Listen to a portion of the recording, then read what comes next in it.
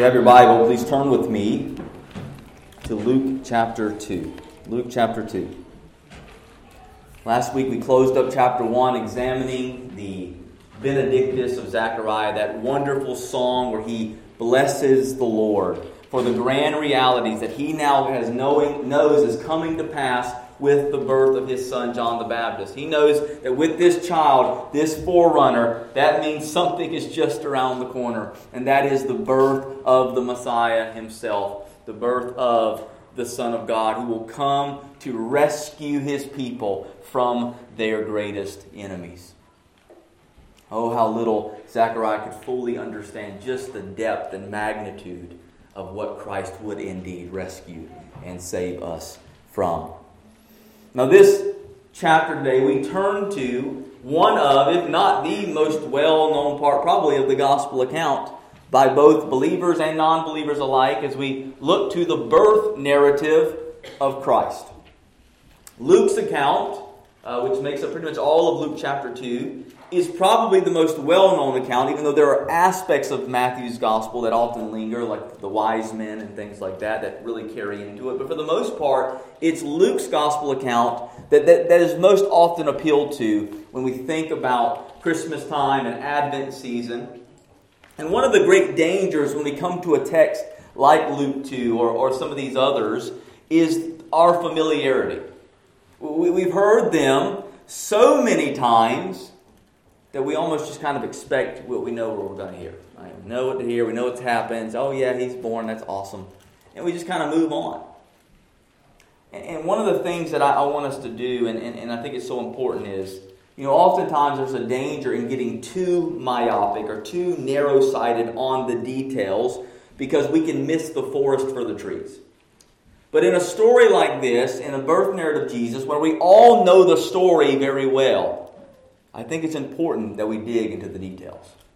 Because the details of this grand story tell us so much, not only about our Savior, but about the glories and the realities of God and history and what God is doing and detailing to us through this story of the birth of His Son, Jesus Christ.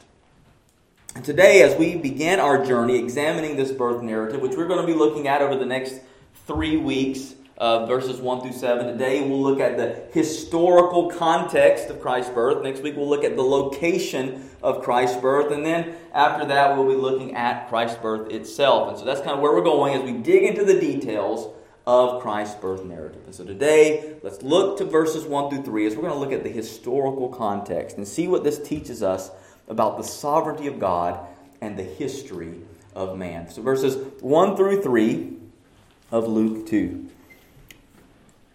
In those days, a decree went out from Caesar Augustus that all the world should be registered. This was the first registration when Quirinius was governor of Syria. And all went to be registered, each to his own town. The word of the Lord. Thanks be to God.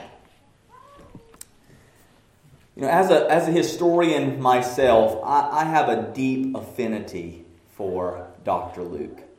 Because Luke is tedious and empirical in the way that he puts forth the story of Jesus. He carefully gathers historical facts and he places them together so that his readers then and today can be absolutely certain of the truths that are found in this gospel account.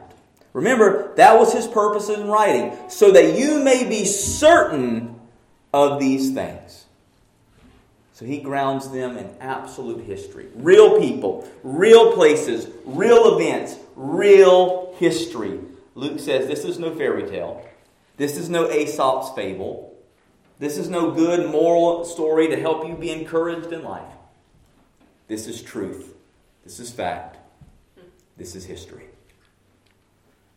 He tells us in chapter 1 that this occurs in the days of King Herod. Here we see that Augustus Caesar was the emperor. We see that Quirinius was the governor of Syria. Look at how he's going to begin chapter 3 in verses 1 through 2 of chapter 3. In the 15th year of the reign of Tiberius Caesar, Pontius Pilate being governor of Judea, and Herod being tetrarch of Galilee, and his brother Philip tetrarch of the region of Iturea and Trachonitis, and Lysanias tetrarch of Abilene, during the high priesthood of Annas and Caiaphas, the word of God came to John, the son of Zechariah, in the wilderness. So here, he'll be picking back up with John the Baptist, which he left off growing in the end of chapter 1. But notice how clearly he places you in that moment of history when our story picks up with John the Baptist's ministry. I mean, he gives you multiple frames of references in order for you to go, oh, this is the period of history when this happened. These aren't made up names. We can go and look through the annals of history, and we can see all of these individuals, when they existed, where they ruled, how they ruled. We can see all of this. Luke is not trying to hide anything. Really, he's being about as bold as you can be to say, this is exactly when these things happened. When, where, how, and whom. He gives us all of those great things, as a great empirical writer would.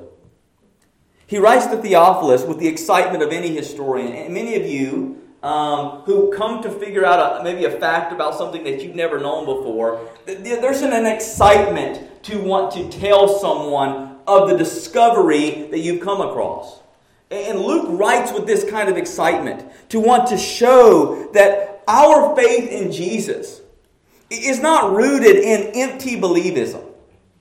It's not rooted in an empty faith. It's not rooted in superstitious speculation. No, but it is firmly rooted in historical truth and evidence. Everything that we believe about Christ is grounded in the reality of what He did in history. That's remarkable. That's remarkable. That God would enter into history to make certain the things that He calls us to believe. Yet it's important to note that Luke has not just given us all of these details just to argue for the historical reality of Jesus. He's done that. That's definitely one of his purposes. But it's also because he wants to be very clear in something that he is teaching regarding the nature of history itself. He wants us to understand something very important about history. Not just that our belief in Christ is a historical reality, but what do all of these historical details, what's Luke wanting us to say about the nature of history itself? And what Luke does very implicitly behind every one of these historical details that he fills his gospel account with is to declare to each and every one of us that God is no spectator of history. God does not sit on the sidelines. He's not in heaven watching it all play out from a distance, looking forward to the next episode. He's not a blind watchmaker who simply wound it all up in the beginning and just now lets it tick away on its own.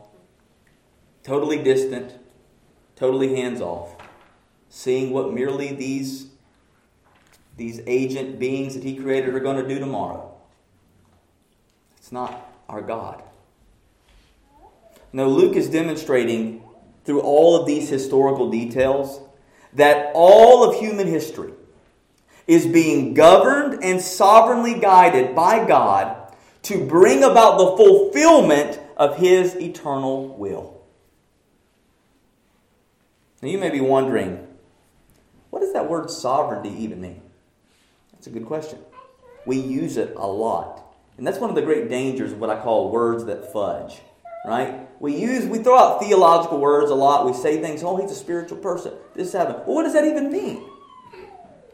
This is one of the beauties that a chaplain's helped me on. Is I'll say a lot of Christianese things, and I'll have soldiers be like, I don't even know what you're talking about.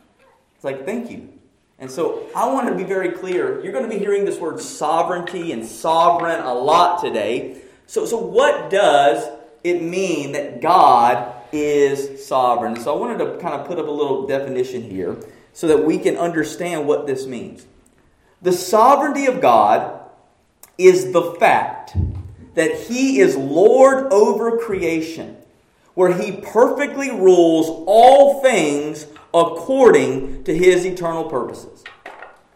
That is to say, there is not a single moment of time, individual person, or entire nation throughout history that has not been under the ruling governance of God. Everything is under His ruling governance. Nothing is outside of Him.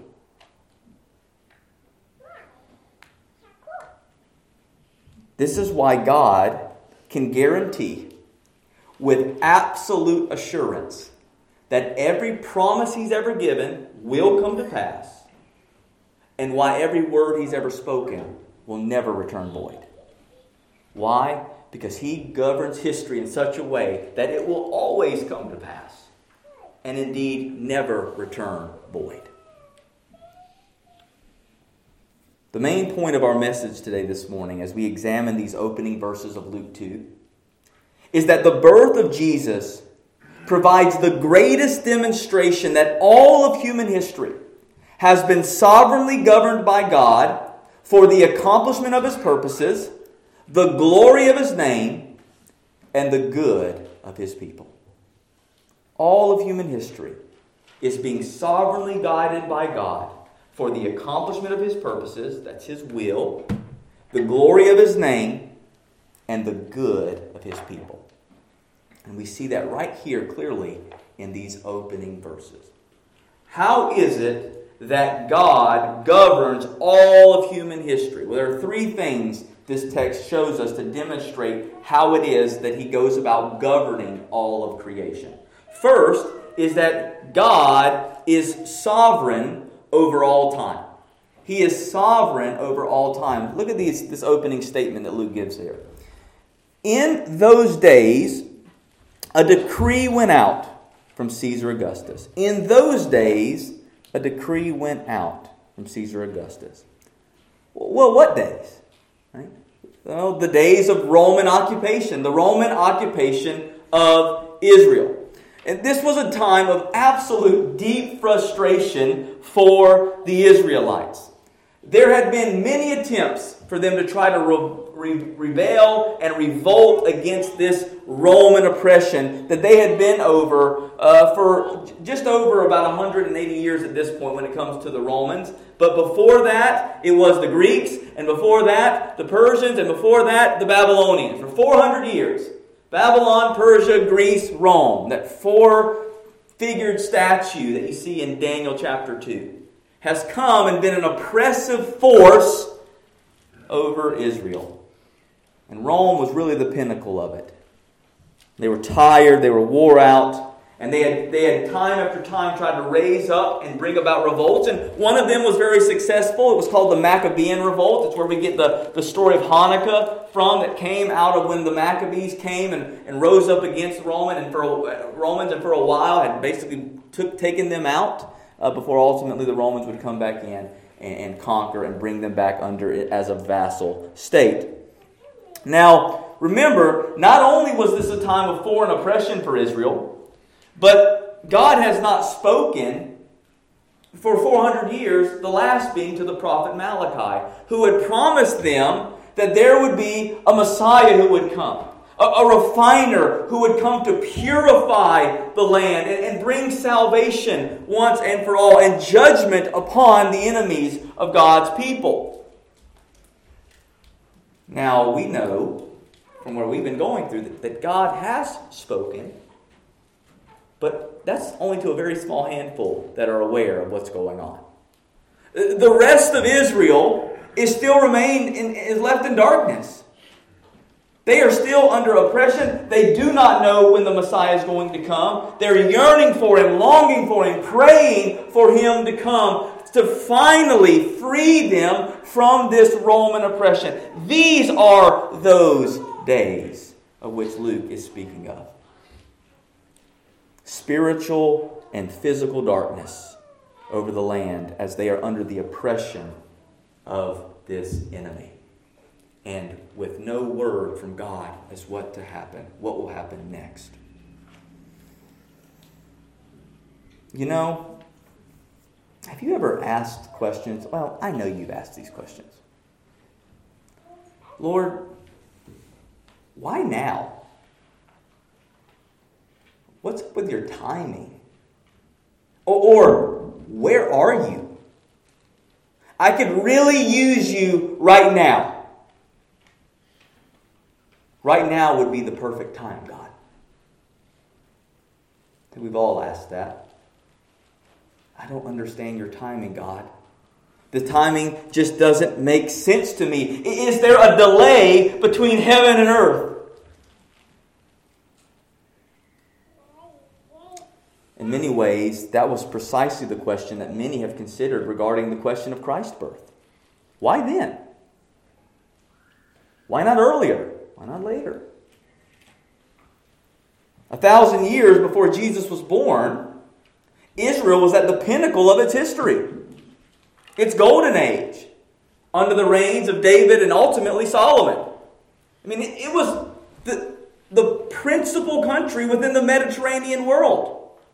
This small land that was so vibrant and powerful that we read of kings and queens coming from the nations of the earth to come and to seek and learn from the wisdom of Solomon.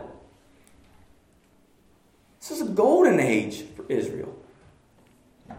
And if you remember back to the Abrahamic covenant, which was promised in Genesis 12, given in Genesis 15, and ratified in Genesis 17, God, when He established the nation of Israel through their patriarch Abraham, through this opening covenant, the Abrahamic covenant, He had given Abraham 3 very specific promises within that covenant. First, He was going to give them a land, right? The land of Canaan. Secondly, He said that His offspring would be numbered as the sands of the sea. And then thirdly, and most importantly, that one of His offspring would come out through him and be a blessing to all the nations. There's 3 promises. Land, large amount of people, and an offspring that would bring blessing to all the nations. By the time Solomon came to rule, we see from Scripture that the physical aspects of this promise had already been fulfilled. At the end of Joshua's conquest, God had given Israel all the land that He promised. Here, Joshua chapter 21, verse 43. Thus the Lord gave to Israel all the land that He swore to give to their fathers. And they took possession of it, and they settled there. And as far as the numerical growth of Israel, this is what we read at the beginning of Solomon's reign in 1 Kings 4. 1 Kings 4:20. Judah and Israel were as many as the sand by the sea. They ate and drank and were happy. So here we see already they're under the golden age of Solomon. The land's been given. Their number has been established. So surely the Messiah is right around the corner. It's got to be Solomon's son. It's got to be just the next one coming up. Right? That was the thought. But we know that's not what happened. It went the complete opposite direction. With right after Solomon's death, because of the sins of David and the sins of Solomon, we see the nation fall apart because the sins of his son are just multiplied. Israel split into 2, the northern kingdom of Israel, the southern kingdom of Judah. Most of the northern kings just go bad from the start and pretty much stay bad. Till eventually they are swept away into Assyrian captivity. The southern kingdom of Judah hangs on a little bit longer. There's a few more righteous kings that go there, but ultimately they go the same way as the north and are eventually swept away by Babylon. This is shocking, right? It doesn't even seem like it would make sense. 2 of the 3 promises are done. That they're good. God is being faithful. Everything seems great. The time has got to be right around the corner. And instead of that happening, God lets Israel steep into sin and then lets them remain in oppression for the next 400 years. Why, God? What's up with your timing? But you see, God has done something like this before. If you remember back to that covenant made with Abraham in Genesis 15:13, there was another promise that he tells Abraham in light of those beautiful promises he gives. This is what he said to him in verse 13 and 14 of Genesis 15. The Lord said to Abraham, "Know for certain that your offspring will be sojourners in a land that is not theirs, and will be servants there. And they will be afflicted for 400 years. But I will bring judgment on the nation that they serve, and afterward they shall come out with great possessions." Now remember, when was this promise first fulfilled? Egypt. When God delivered Israel out of Egypt, where they had served and lived in slavery for how many years? 430 to be exact. But 400 years they were there.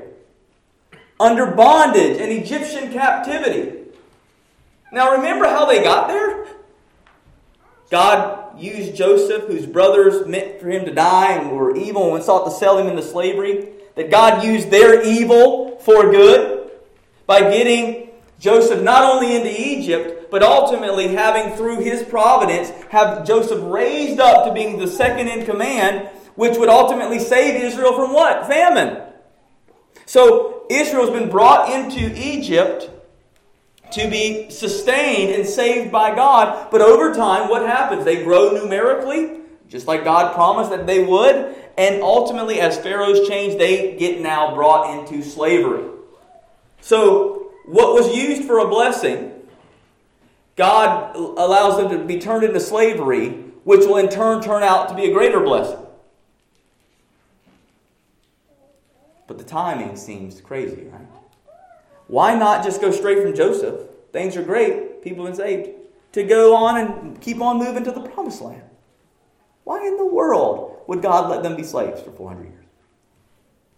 Why wait? Why delay? Why, God? And what we see in those 400 years, what we see from the Abrahamic covenant, is we see that the Abrahamic covenant what gave physical promises that were actually pointing to greater spiritual realities. The true land that God was promising for those who would ultimately come through the line of Abraham was not a physical one, but an eternal promised land. The number of the sands of the sea was not just for one ethnic group, but for a people from every tribe, tongue, and nation. A number which the book of Revelation describes as a multitude which no man could number. And the greater Son, Jesus, that offspring, would bring forth an eternal salvation that would bring and save a people from every tribe, tongue, and nation, being a blessing to all nations. And so that 400 years there of slavery in Egypt also was pointing to a greater future oppression to come, which would lead to a greater Moses coming and delivering his people into a greater Exodus. Types and shadows all throughout the history that God is perfectly ordaining and weaving together to serve to bring about His Son. God had came Himself through His Son not to provide a mere temporal salvation like Moses did, which would lead people out of physical slavery, but rather He came to bring us an eternal salvation, an eternal redemption, which would break the bondage of sin and Satan and death, leading us into an eternal promised land where we could never again fall back into death and oppression. And that's an incredible parallel. But once again, why? What is up with this timing? Why not just make it happen, God? Why not just bring it about? Why wait? Why allow this oppression and things to happen? At any time, you can intervene and do whatever you please, God. So why wait? What is up with your timing? Why do you point and direct time the way that you do? Now, is this because God is merely a great responder? That he can only act when men affords him the ability? Is it because he can only look through the corridors of time, which would not make him eternal because he's outside of time? But does he have to look through and say, oh, that's going to be my spot. This is where I'm going to pick it. Oh, finally, they're going to let me come in and act. No, beloved, that's not what the Bible says at all about God. God decrees the end from the beginning. And every time in between. Listen to what the Bible says about God's absolute sovereignty over time. Ecclesiastes 3:14. I perceive that whatever God does endures forever. Nothing can be added to it, nor anything taken from it. God has done it so that people fear Him. Isaiah 46:10, declaring the end from the beginning, and from ancient times things that are not yet done, saying, my counsel shall stand, and I will do all my pleasure. Everything God has ordained within time will come to pass. He is the Alpha, the Omega, and everything in between has been established based upon His timing for it to happen. And so, this 400-year oppression that He has caused the people of Israel to remain in, this divine delay has a very established purpose. Every time God delays, it is for a purpose. Just like every time God acts, it's for a purpose. And His delay is an action for a greater eternal purpose. His choice to wait was for the purpose of a greater revelation of His glory. Now you may say, how in the world does God waiting or delaying action actually serve to greater or more greatly manifest His glory? How does His waiting serve to make known more of His glory instead of just doing it? Well, I think there's actually a very clear text in the Bible that explains to us why God chooses to wait and delay the way that He does. It's a story you've all heard of. John chapter 11. And the story of how Jesus raises Lazarus from the dead. The pinnacle sign that John gives of the deity of Christ. I am the resurrection and the life. But there's a very important passage here that shows us, gives us a glimpse into why God chooses to delay in His absolute control over time. John 11, verse 5 through 6. Jesus has just heard the news that Lazarus has fallen ill. We read, now Jesus loved Martha and her sister and Lazarus. So when He heard that Lazarus was ill, He stayed 2 days longer in the place where he was. He waited. He hears that Lazarus is sick. And He loves Mary, Martha, and Lazarus, sisters and brother. He loves them. He loves them. He hears that one of them is sick. He knows the other two are probably scared to death over what could happen to their brother. And in His wonderful, amazing love, He waits. He waits. He could go right now and heal him. He could go and act that very moment. But He waits 2 days. To the point where we know through the Spirit He recognizes that Lazarus has died. And then He goes. He waits till his friend who he loves dies, until that moment when he knows those two sisters are going to be mourning over the loss of their brother, and they're going to experience pain that he could have prevented. He could have. He could have prevented that moment of emotional pain that they had to go through. He could have prevented that death from happening. He could have at any moment. Martha knows it. That's why she was going to run out and confront him about it. But He waits because He loves them. What? Why did God delay? Why did all of this happen? Why did Jesus not go? And we actually see in the very verse before verse 5, verse 4, why it was that Jesus waited and how he loved Mary, Martha, and Lazarus. John 11:4. But when Jesus heard it, he said, the illness does not lead to death. It is for the glory of God, so that the Son of God may be glorified through it. But it did lead to death. Only temporarily. He waited because how many people had Jesus healed at this point? Lots of them. Many people saw him as a healer. That was no issue. He couldn't beat people off fast enough because they knew he was a healer. But Jesus was using this sign, that this sign was being set up for God, this very purpose, this very event, for the purpose to say, he's so much more than a healer. He is the resurrection and the life itself. He waits so that his glory of who he truly is as the Son of God can be made manifest. And that's how he so loved Mary, Martha, and Lazarus. Because what that text demonstrates us is the way that God demonstrates his love most to us is not by acting when we first think we need him. He doesn't love us in the way that we think, where it's like, oh, I have a little bit of pain. You need to be a divine butler and come and help me right now.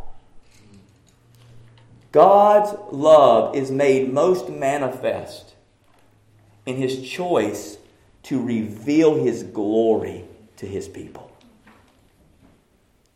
And when he waits, he does so for a greater manifestation of his glory that without the waiting could not have come. And that's how he loves you. By saying, yeah, you're going to have to experience some pain. You're going to go through things. But it will all work out for your good. Because through this, you are going to see me in my glory in a way that without it, you would not. I love you too much just to act right away. I love you too much just to act right away, because you're going to miss something so important about me in the waiting. Why did God allow Israel to remain in bondage to Egypt for 400 years? Could God have just let them keep on rolling with after Joseph and moving on? Yeah, of course he could. But what happened at the end of that 400 years? Plagues. Powerful, mighty. God comes down with a mighty hand and makes nothing out of Pharaoh and the Egyptian gods. He shames them. He brings just absolute judgment upon them, so that when Israel is led out into the wilderness, there's only one proper reason. God did it. There's only one person who gets the glory.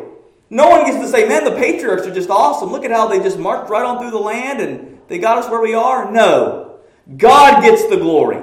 All of it. And he does so in multiple ways. Not only is God getting the glory in the mighty salvation of his people, but he's getting the glory in his mighty judgment against the wicked. He waited so that his people could see the fullness of his love through the manifestation of his glory when he brought nothing, the greatest emperor in the world at that time, Pharaoh, and brings forth them to life through his powerful hand, who splits oceans, who rains down hailstones, who changes water to blood. This God is the one who saves and leads and governs his people, and makes himself known to us by the way he acts in history and the timing in which he chooses to act. Once again now, God has come and he's waited for 400 years to bring about an even greater deliverance this time. This time, rather than merely raising up another prophet, he will come himself as a helpless babe, to be born of a virgin mother, to be raised by a carpenter, born in a little town in the middle of nowhere, on the fringes of the greatest empire in world history at that point. Why? Because he'll get the glory. God will get the glory. As we study history, we see everything God has been doing in those 400 years to prepare the world for the coming of His Son and the inauguration of His kingdom. In other words, where Israel saw oppression and silence, God was working. God was working in the midst of the silence. God was working in the midst of the darkness. For 400 years, empires were changing around. Persia conquers Babylon. Greece and Alexander the Great conquer the Persians. And then the Romans rise up and they overtake the Greeks. And all of this is working to fortify and establish a single language, Koine Greek, which would come from Alexander. It would establish a singular road system and a governance by which those road systems would be kept peaceful and maintained. It was called the Pax Romana, the peace of Rome. God in those 400 years is shifting and tearing down nations and establishing things and bringing order and peace and bringing a universal language which all of the world at that point would share in that part of the Middle East and going westward and eastward. All of that would share this language, have a singular road system under a single form of governance, and God brings all of that to pass for His Son to be born into that moment. And what will all of those things going on around in the Roman Empire do for the kingdom itself? It'll make a full highway available for the gospel to go forth. Hallelujah. The road systems will be established. A language that can be universally shared for everyone to hear the gospel is all being laid forth. The foundation of God's plan are being laid in the midst of the silence. So even when you don't see God acting, even when you can't hear Him, even when it seems like, why are you waiting? No, God is working in the waiting. He's always working. He's always tearing things up, lifting them down, moving it all around, shifting, shaping, doing all of it, even when it's silent, even when it seems like the timing's not right. God is working. God had perfectly orchestrated all of history in such a way that when the Messiah would come, His message and His people would find the necessary conditions to advance His kingdom and His message across the known world.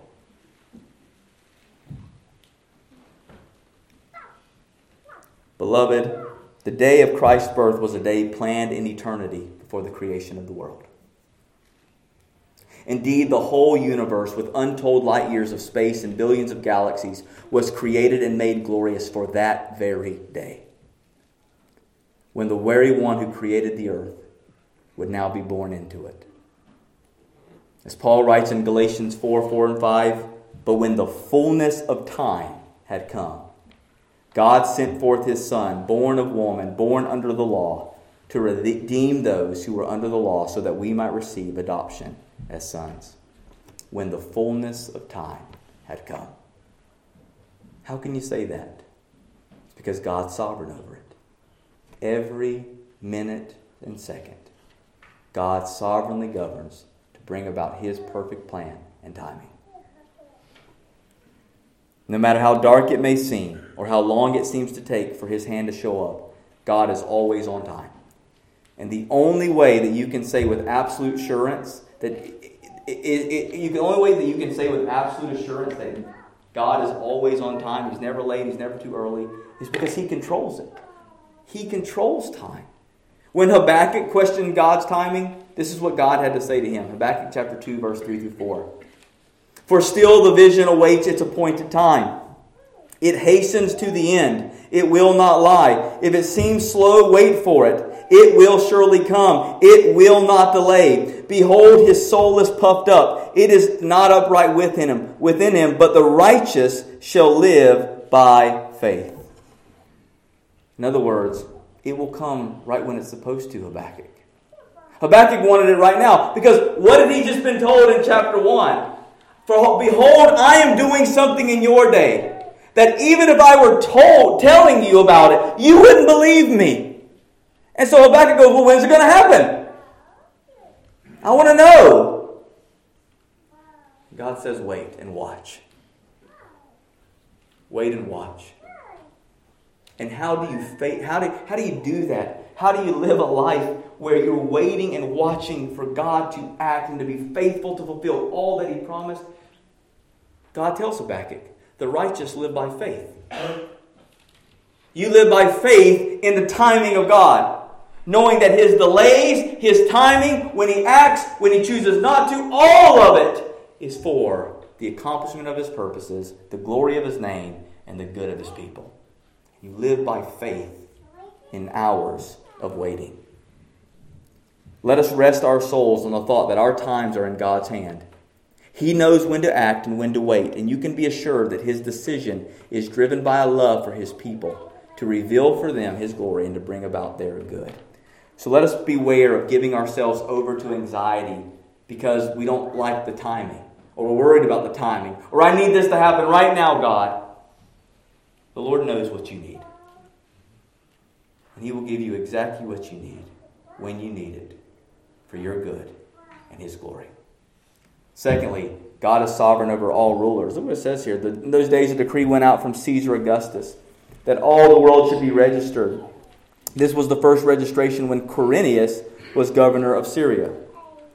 Luke tells us that it was during the time that a decree had gone out to the world from Caesar Augustus. Now, Caesar Augustus is one of the most important of all of the Roman emperors in history. He was the adopted son of Julius Caesar and the one to be the first one who would unify Rome under a single governance. He was probably the most powerful human being in history up until the birth of the one his decree would help bring forth. One of the interesting things about Caesar Augustus is what he often referred to himself or would have inscripted upon his coins and the propaganda that he would have sent out. He referred to himself as the Son of God and established a cult of emperor worship where they would laud him as the Savior of the world, the Lord of the universe.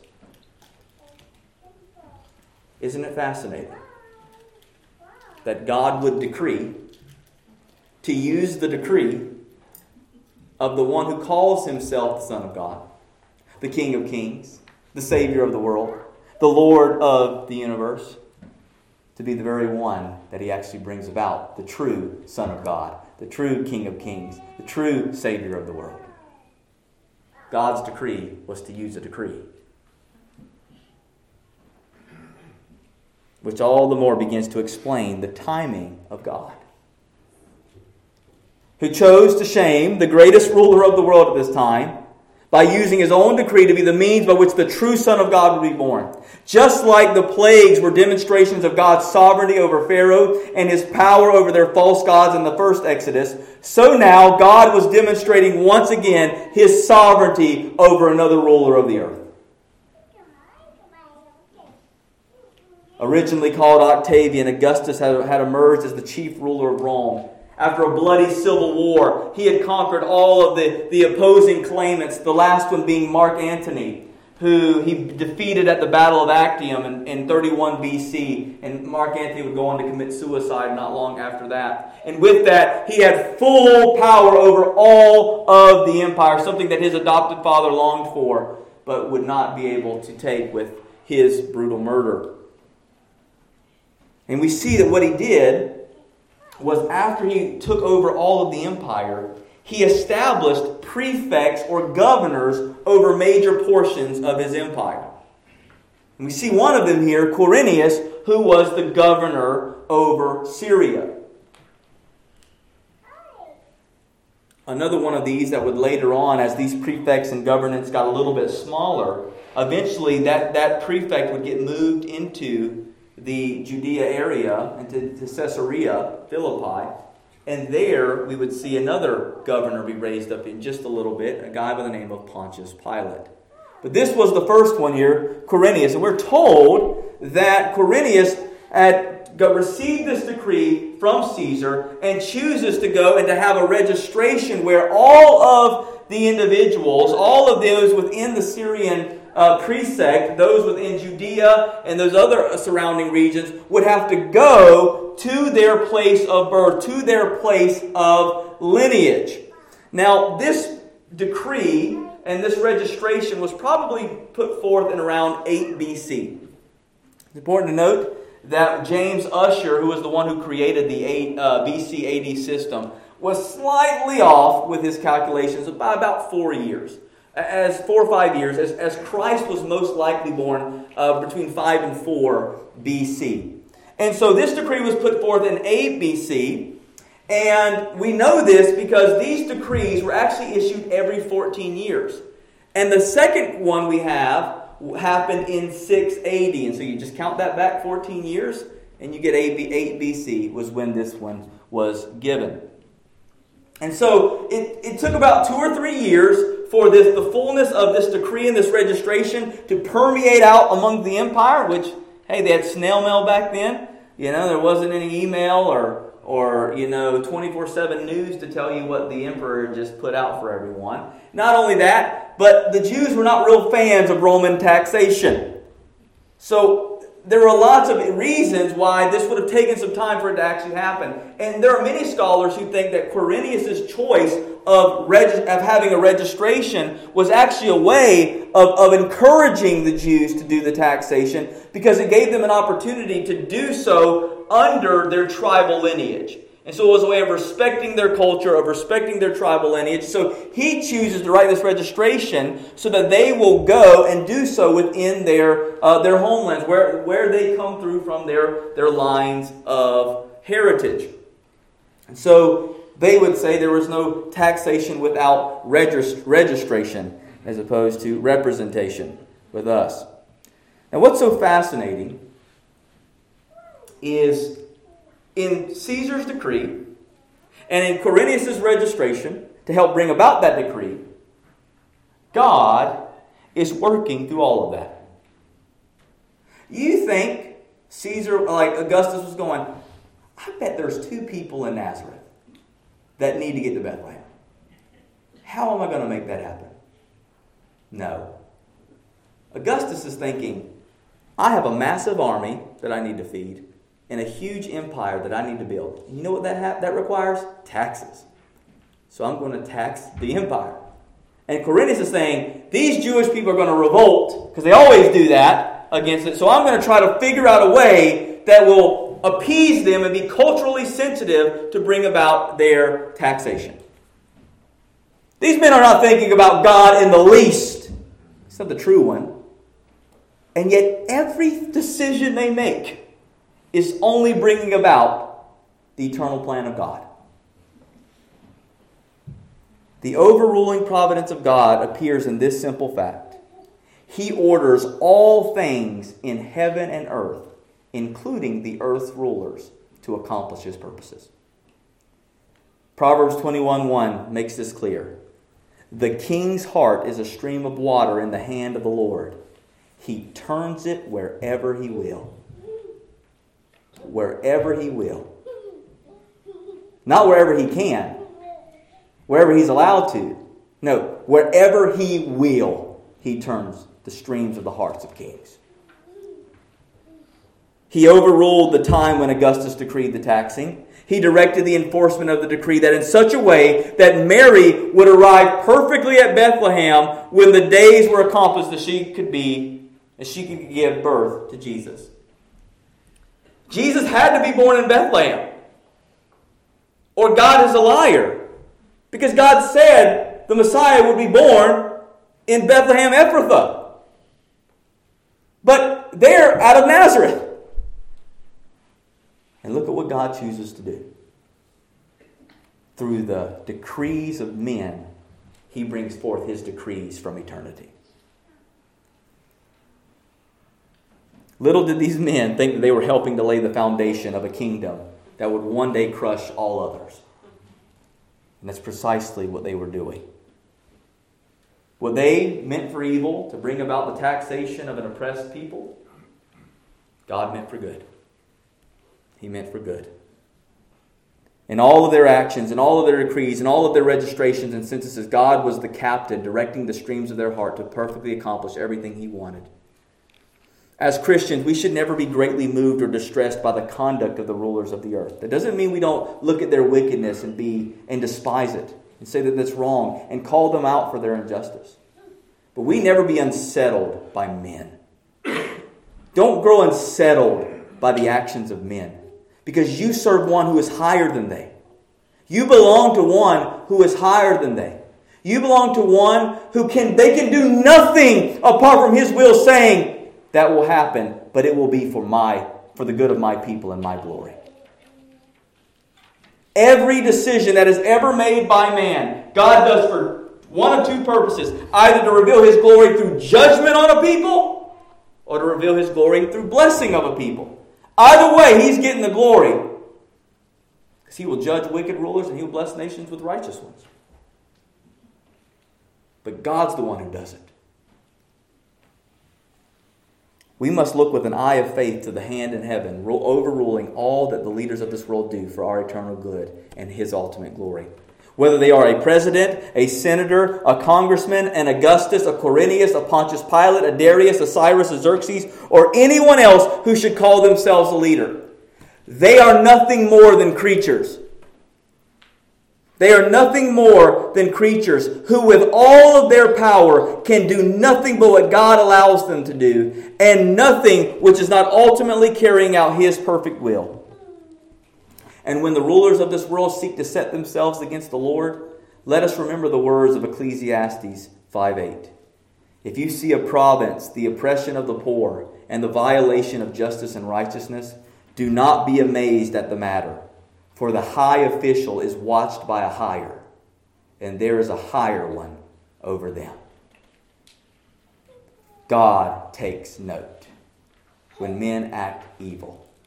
And yet, even in their evil actions, He uses it for the good of His people. He is the God of all history. He's sovereign over all time. He's sovereign over every ruler. And verse 3 brings all of the more closer to us as we see that He is sovereign over all persons. Sovereign over all persons. Look at verse 3. And all went to be registered, each to his own town. This decree was not just for one tribe of Israelites. It wasn't just for the descendants of David. This is for every single person that lived within the Roman Empire. And we are told that every one of them went to be registered, each into his own town. Now, think of how massive a scale this movement was. This is no small thing. This is a massive moment in human history, where an entire empire is shuffled around to bring about a taxation. This was not God just moving Joseph and Mary. Think about how easy that would have been. Think about this. God could literally just send Gabriel again and say, hey, the time's getting close. You guys should go to Bethlehem. Thanks, Lord. There's the story. This isn't hard for God to overcome. God's not up there going, man, I got to really figure out how I'm going to make this happen. He can act at any moment to make this very simple. And yet, He chooses to work through a decree that will shift an entire nation around to get 2 people to Bethlehem.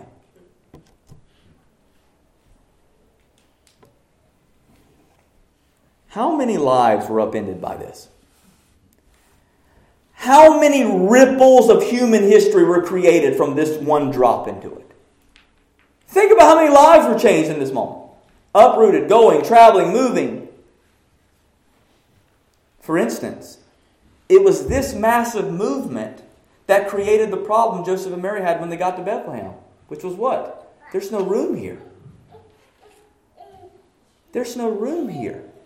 Well, why is that significant? Maybe so that God, in profound, amazing glory, would have it that the only place left for them would be an animal stable, a fitting place for the Lamb of God to be born, where he could be wrapped in swaddling cloth.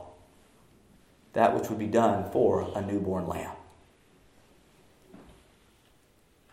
He moves an entire empire around for that. So there would be no room for them. So that the Son of Man could be born into the lowest of places as the eternal Lamb of God. All people were being moved by God exactly where he wanted them in this time. The same God that is sovereign over time, that turns the hearts of kings and rulers, is the same God who sustains the sparrow in the air, the Bible says. And I love what Jesus says. If he cares for the sparrow, how much more so you? He is sovereign over your life. And maybe you've struggled with that sometimes. But I think the more that you look back over your life, you won't. Because you'll begin to see how step by step God has gotten you right where you are today.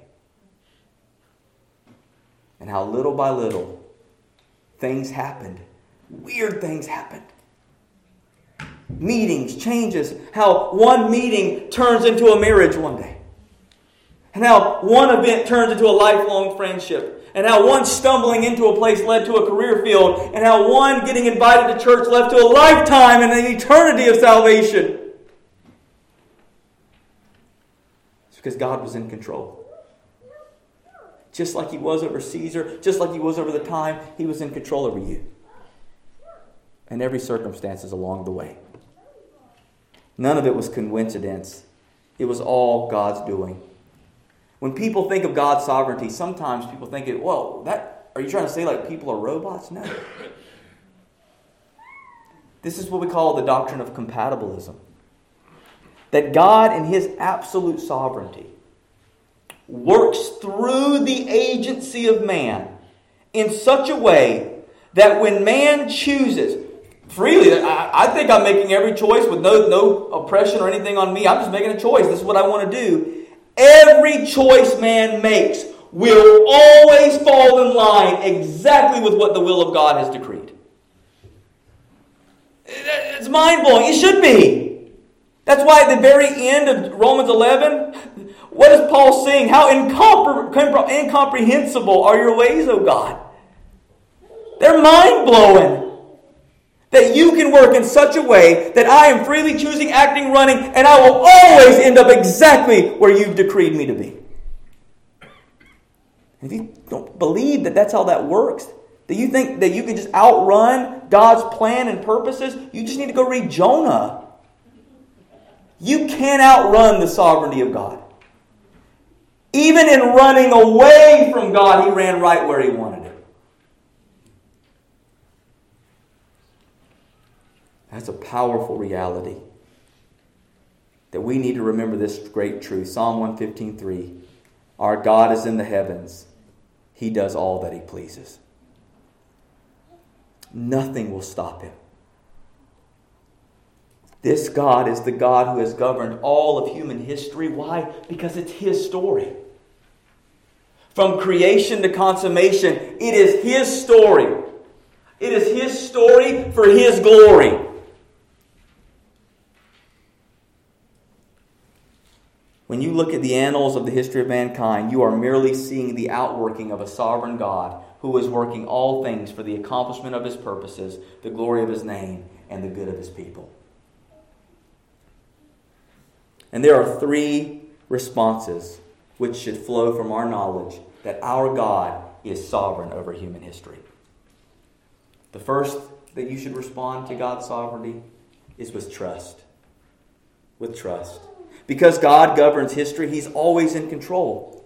And so no matter how dark things may seem, no matter how bad it may look, God is in control. So trust him. You can trust God because he's in control. He's not helpless. That's why I can put all my trust in him, because I know he actually can do something.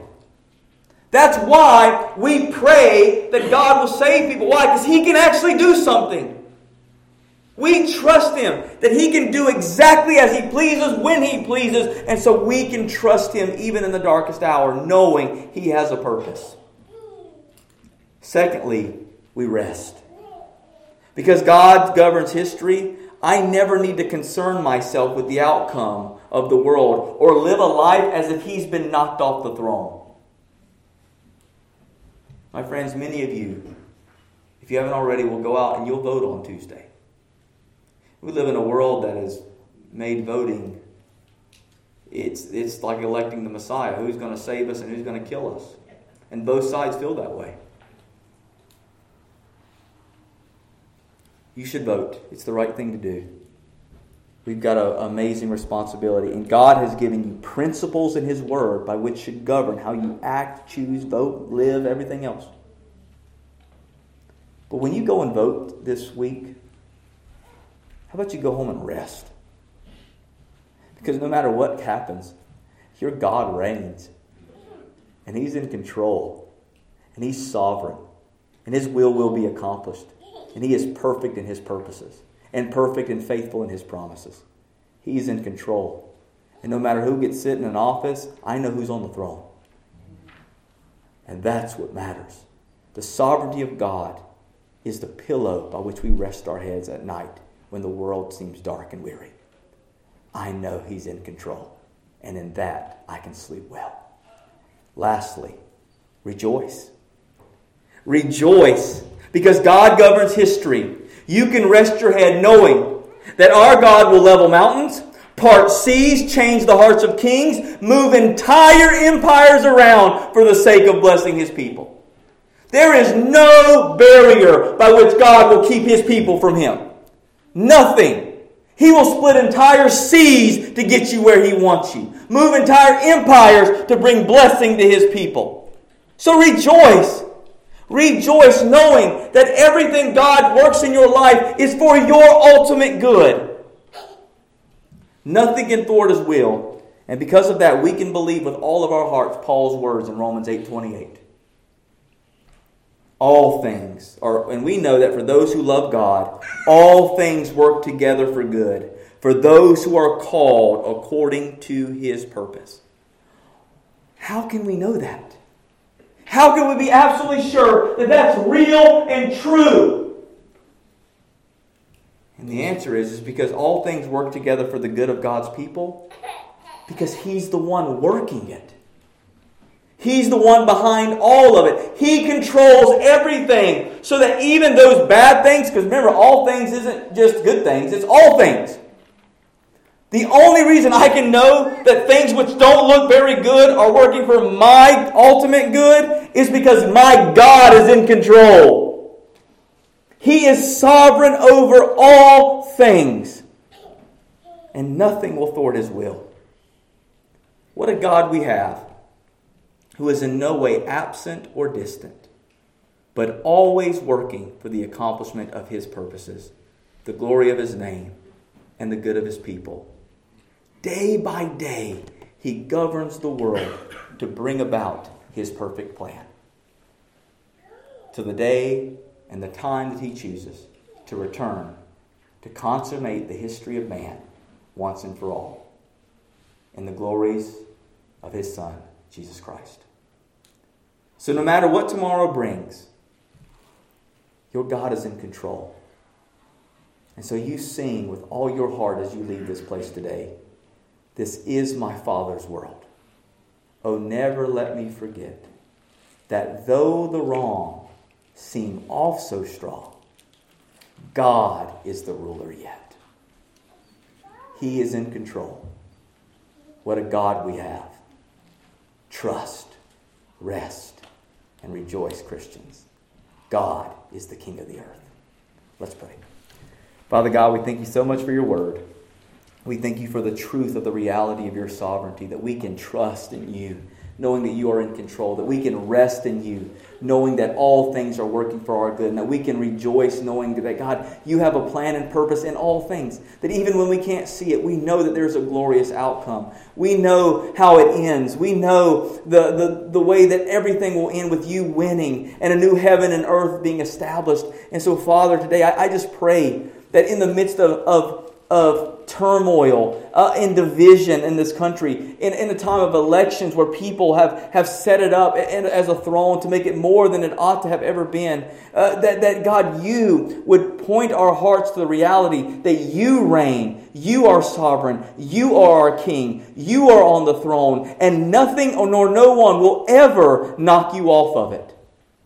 God, that you would cause us to be a people who find confidence and hope knowing that you are in control, that your kingdom has been established, that it will never be shaken, that our times are in your hands, that you will always be there exactly when we need you, that your promises will be faithful and fulfilled, that your word will never return void, because you govern history in such a way as to make sure that everything you have decreed from eternity past will come to be for the accomplishment of your will, the glory of your name, and the good of us, your people.